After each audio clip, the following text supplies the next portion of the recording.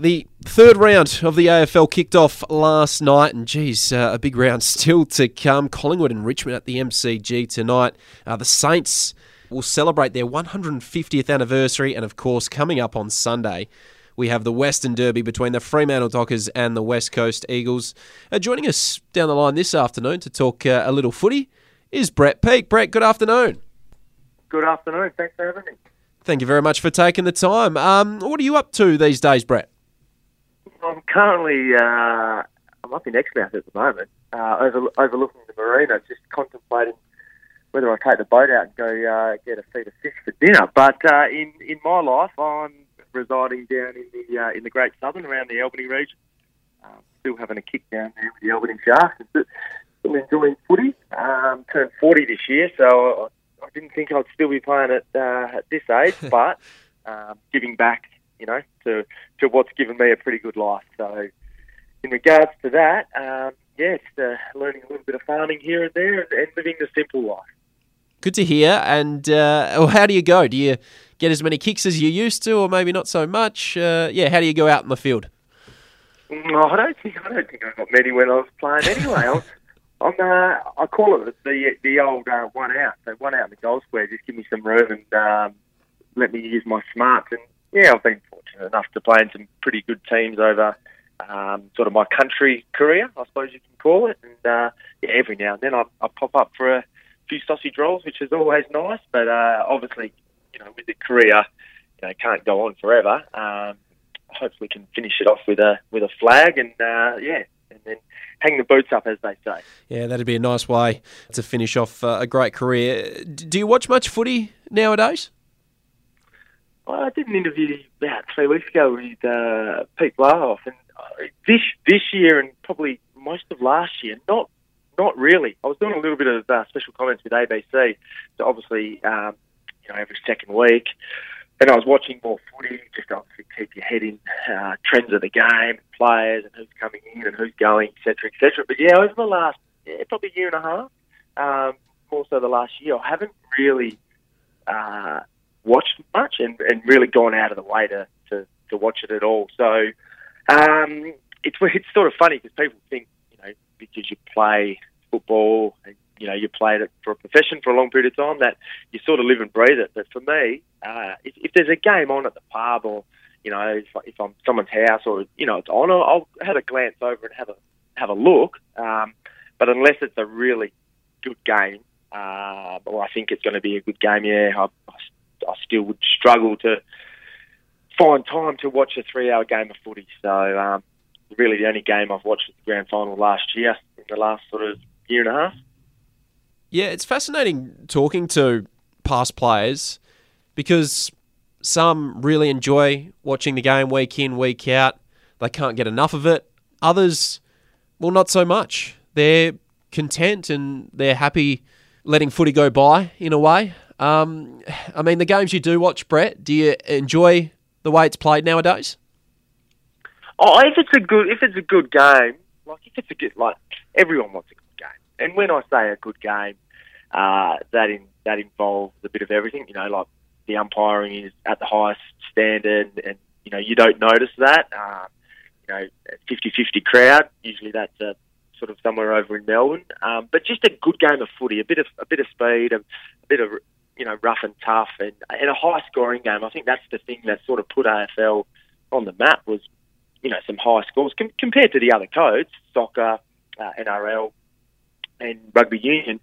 AFL can have some high-scoring games, and that's what I. If I want to watch a game, I want to see two really good teams go at it, and I want to see goals being scored, quite frequently. There's been a couple of games I think that have been pretty low-scoring for the start of the 23 season, but then again, I think there's also been a couple that have been sort of one-way traffic and high-scoring. So.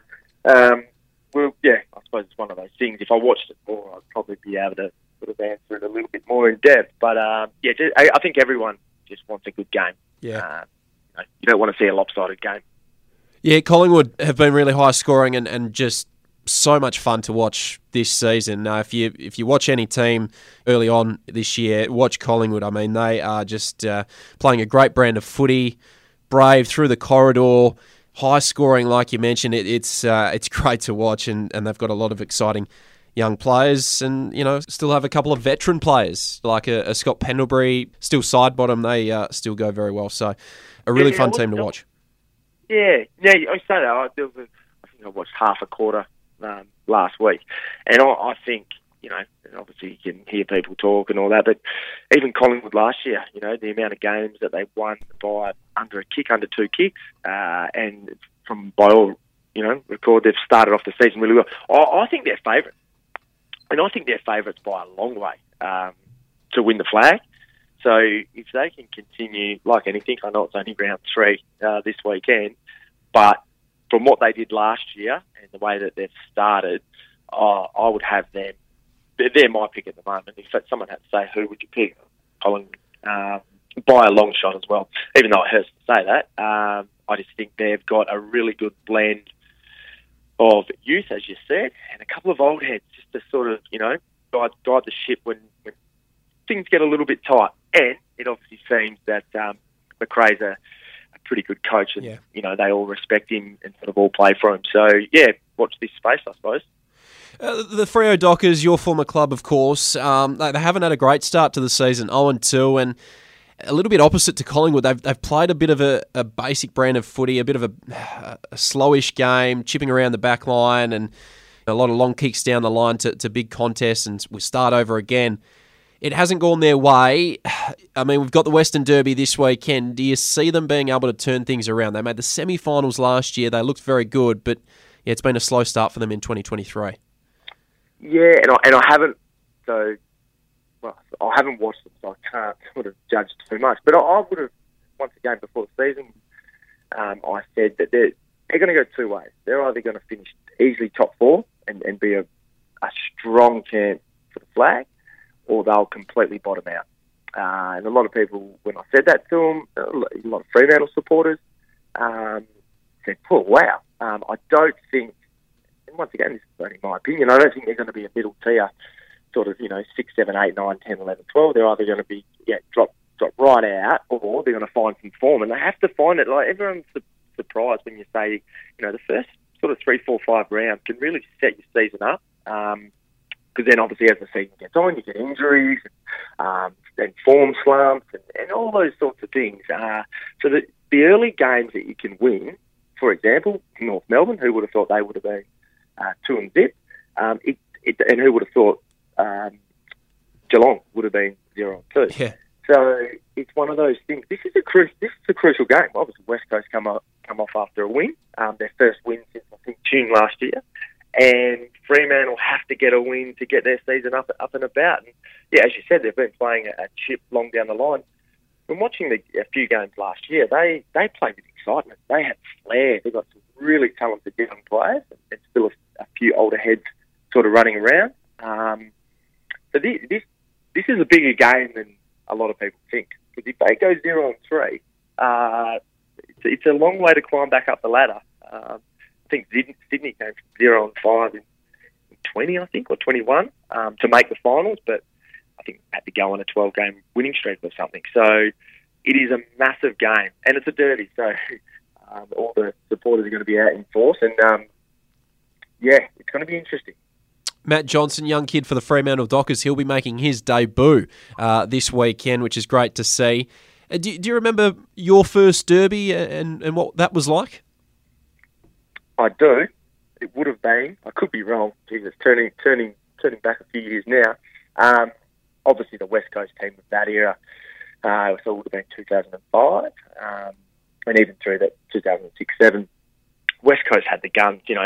What did they win one and lost one? And I just remember, you're running around with, against Judd, Cousins, Kerr, Cox. They were a formidable team. But we had the edge over them in 05, 06. Don't get me wrong, my stats aren't the greatest, but I'm pretty sure out of those 2 years, I think our win-loss ratio we might have had the upper hand, I think. I could be wrong. I don't want to sort of jump in it too quick. But we had some really good games against them. And obviously that was my time at Fremantle, those years, especially 06. We had a great run. And we had a great rivalry with them, but obviously respected them at the same time because they were a genuine champion team. Yeah, I reckon '06 you might have beaten them both times during the year, and obviously it could have been a Derby Grand Final nearly that year from memory. It probably should. Well, the old cliche, could have, should have, would have.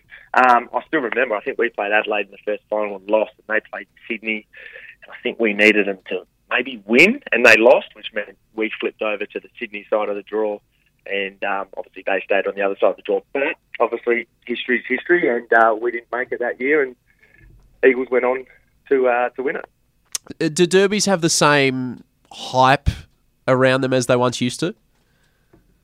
It's probably hard for me to say. I still think derbies, probably because I grew up in that sort of East Fremantle, South Fremantle sort of rivalry. I don't think anything can beat the derbies from back, in the 70s, 80s.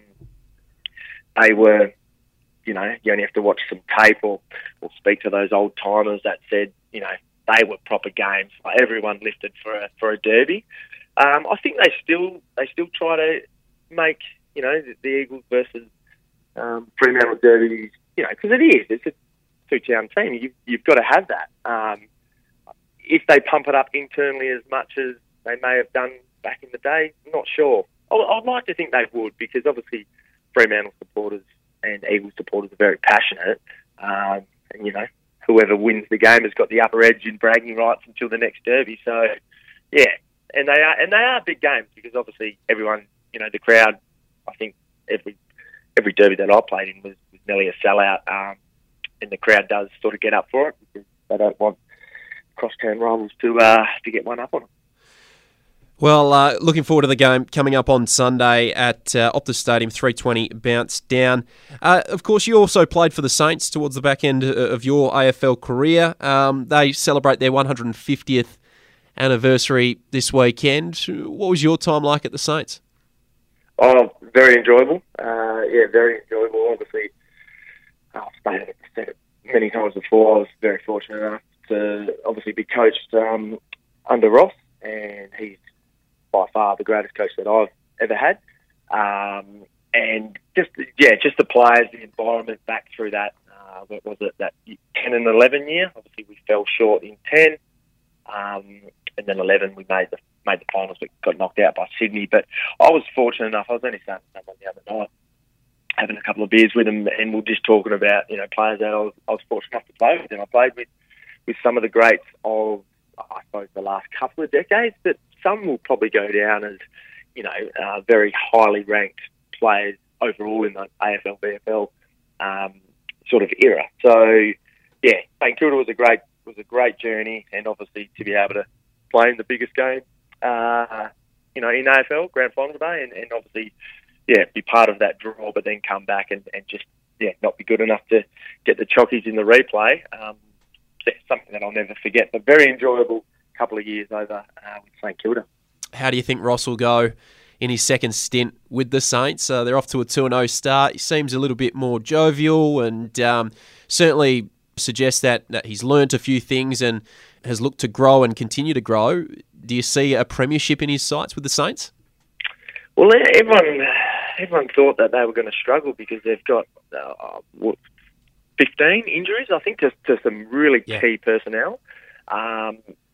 And when I seen that, I'm like, oh yeah, but I don't know. Ross has got something about him that it doesn't matter who's on the park.